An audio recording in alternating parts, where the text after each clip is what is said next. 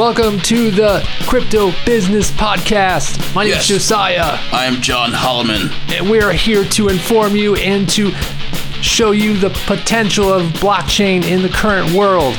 In your businesses. Forever. That's actually not bad. Mr. Sherman, Congressman from California, this episode is for you. We have some really good ideas that we think you'll love. Yeah. Let's figure out how we can shut down cryptocurrency.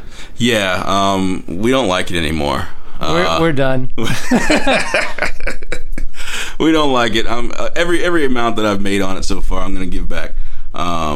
So let's shut it down. So, and obviously we're being humorous. No, we're not. No, we're not. No, we are. But yeah, so we're thinking, like, what would a government have to do to stop the madness of, people owning their own money, and you can't just print out infinite amounts of it. Like, it's really inconvenient because then you got to deal with all these individuals and all these decentralized mining groups, and how do you control it is very challenging. But maybe there are some ways. So, big government, since you're listening, we know you are. This episode is also for you. So, getting into it, the first thing would be just to decimate confidence in this currency. You just want to, just crush it. You want valuations to be all over the place. You want, volatility everywhere. Does that sound familiar? Not saying that that's what's happening, but you never know. So you'd want to, definitely destabilize it. So and what's the best way to destabilize it so we can stop funding narco terrorism? So if you really think about it, the government can essentially print money, right? The U.S. dollar is pretty stable. That's why everybody uses it around the world. There's confidence in the U.S. dollar. So there's quite a bit of flexibility to print some money there. And so it's not really a stretch to say, okay, let's put some money out here and we're going to dump it in cryptocurrency markets. Yep. And once we dump it in those cryptocurrency markets, we'll wait. We'll see how it goes. And then we're going to sell. We're going to sell super cheap. Let's crash this thing. So you can see how, just the confidence in cryptocurrency investors would just be crushed because they wouldn't be able to predict what is going on here. Like there's massive amounts of volatility and no one's making any money. Absolutely. I think what's really interesting about the idea to destabilize this is, first of all, it could already be happening. Second of all, it wouldn't be that difficult for the Federal Reserve to get a certain amount of money authorized to use to do something like that. I don't see how that would be that impossible. The Federal Reserve is I believe it's run by 12 different individuals who we don't know. It's not the most transparent process, which is why the creation of Bitcoin, exists today, is because we can't trust the printers of our own money because we don't even know who they are. Yeah, now I know some of you guys are sitting there screaming at us right now, telling us that this is not likely to happen because of blah, blah, blah, blah, blah. We'll get to that at the end. So, if we combine this destabilizing effort, what's something else that we can add to this to shut down cryptocurrency as a whole? Because it's really the only thing it's doing is sponsoring tax evasion and narco terrorism, and kids are missing the bus. And there's ice cream's melting. There's a lot of problems with cryptocurrency. So one of the other things we can do with it is we can demonize it. Ooh. This sounds kind of familiar too. So we can just go out there and have these public statements. Mr. Sherman already did his little spiel on it. That's actually pretty good. Yeah, that was really great. So demonizing it would be, and I would say there's probably two different ways to demonize it. You could do it a white hat way. White hat is basically you could do public announcements. Oh, it's awful. It's unpatriotic. It's un-American. Invest in bonds. They actually have a real return. Invest in us. Trust us. Yeah, Don't worry. Or you can kind of do what Jamie Dimon does and just every couple weeks just come out and just go, cryptocurrency serves no purpose, and then just drop the mic And then, so that has the effect also of kind of crushing prices. You could partner with Sesame Street, and teach it to them when they're young. How money in your pocket is worth more money than money on the blockchain. I could see Elmo doing an entire episode on that, tying his shoes, and then saying how crypto needs to go. Hey kids, your mom is on drugs because of Bitcoin. Yeah, see the narco terrorists. So let's talk about this black hat thing. This is a little scarier, but it's also pretty plausible. Okay, yeah, with the black hat idea, it would be basically the easiest way to say it is the CIA gets a certain chunk of change every year in the federal budget for black box operations, which is basically just a fund of money that nobody really knows where it goes. So you could say have some transaction logs going between different terrorist organizations, allegedly, between the Russian government and North Korea. You could have it become a nationalistic state thing where, Putin is sending, Kim Jong-un, money personally through Bitcoin. Look, we've detected it and they're partnering against us. And we need to do something about it. So let's take down Bitcoin. And they could harness the power of the new net neutrality, or the lack of net neutrality.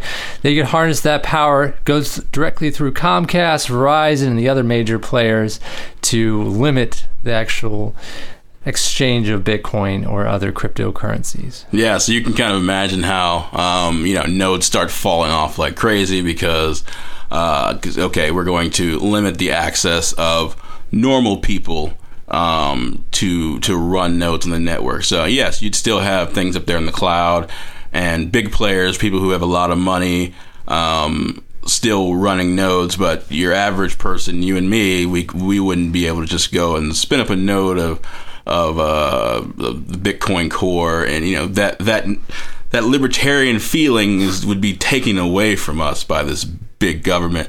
But we've stated at the very beginning that that's a good thing because we need that. We need protection. Yep. So it's just part of that protection, and I'm happy for it. Yeah. But yeah, and I guess all jokes aside, it really is a power struggle. You're talking about, these sovereign nations have, established their money over the course of, hundreds of years, right? They've established this. They use it for, first of all, paying their own employees, which then powers the government. So if you basically say, well, we don't necessarily need your money, then they're going to lash out in some way. Yes, it's pretty scary at that point. Anybody would lash out at shaking up status quo. And another thing that we, kind of talked about was hacking, for instance. So how do you get to destabilizing something? What better way than to hack it?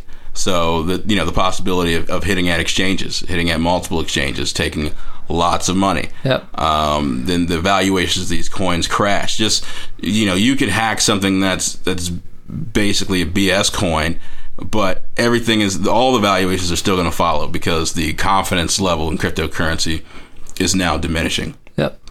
So that's just kind of another example of how our good CIA can get in there and get their hands dirty and get their hack on.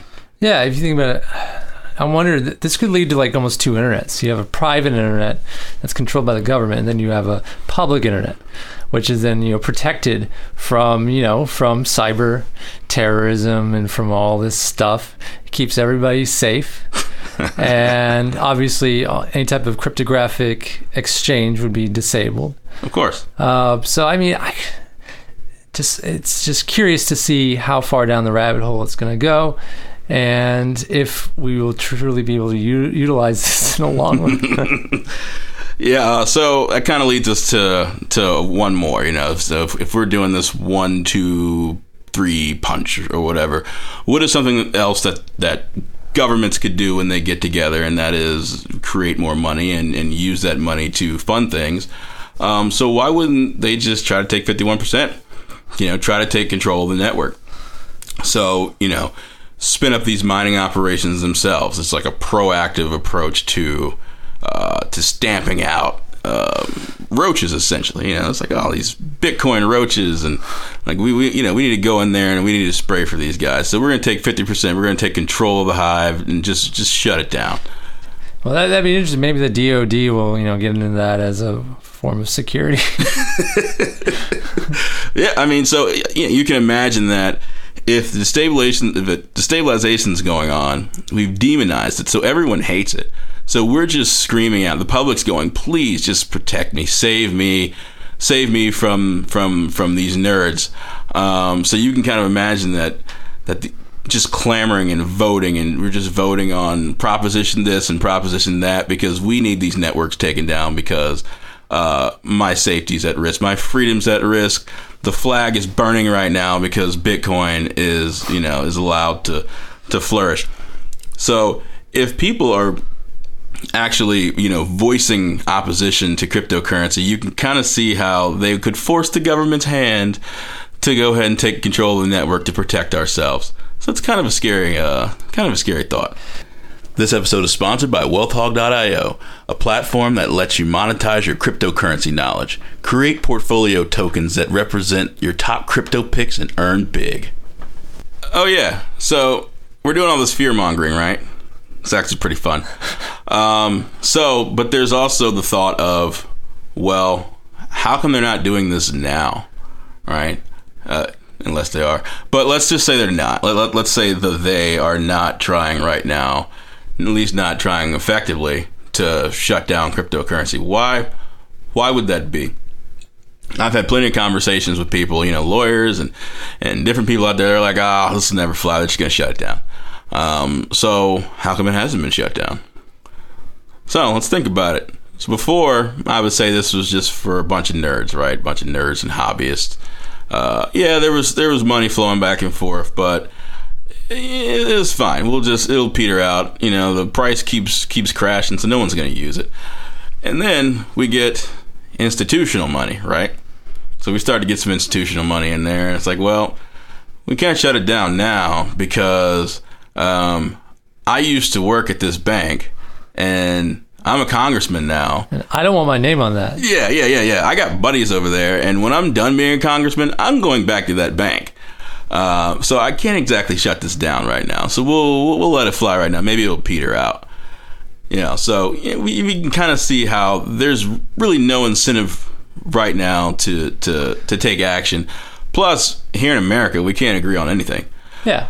So, and I mean, we can agree that personal incentive comes before organizational incentive. Oh, of course. So each individual, all these congressmen, wouldn't surprise me if the average of each of them is like holding money away for their shady things. Yeah.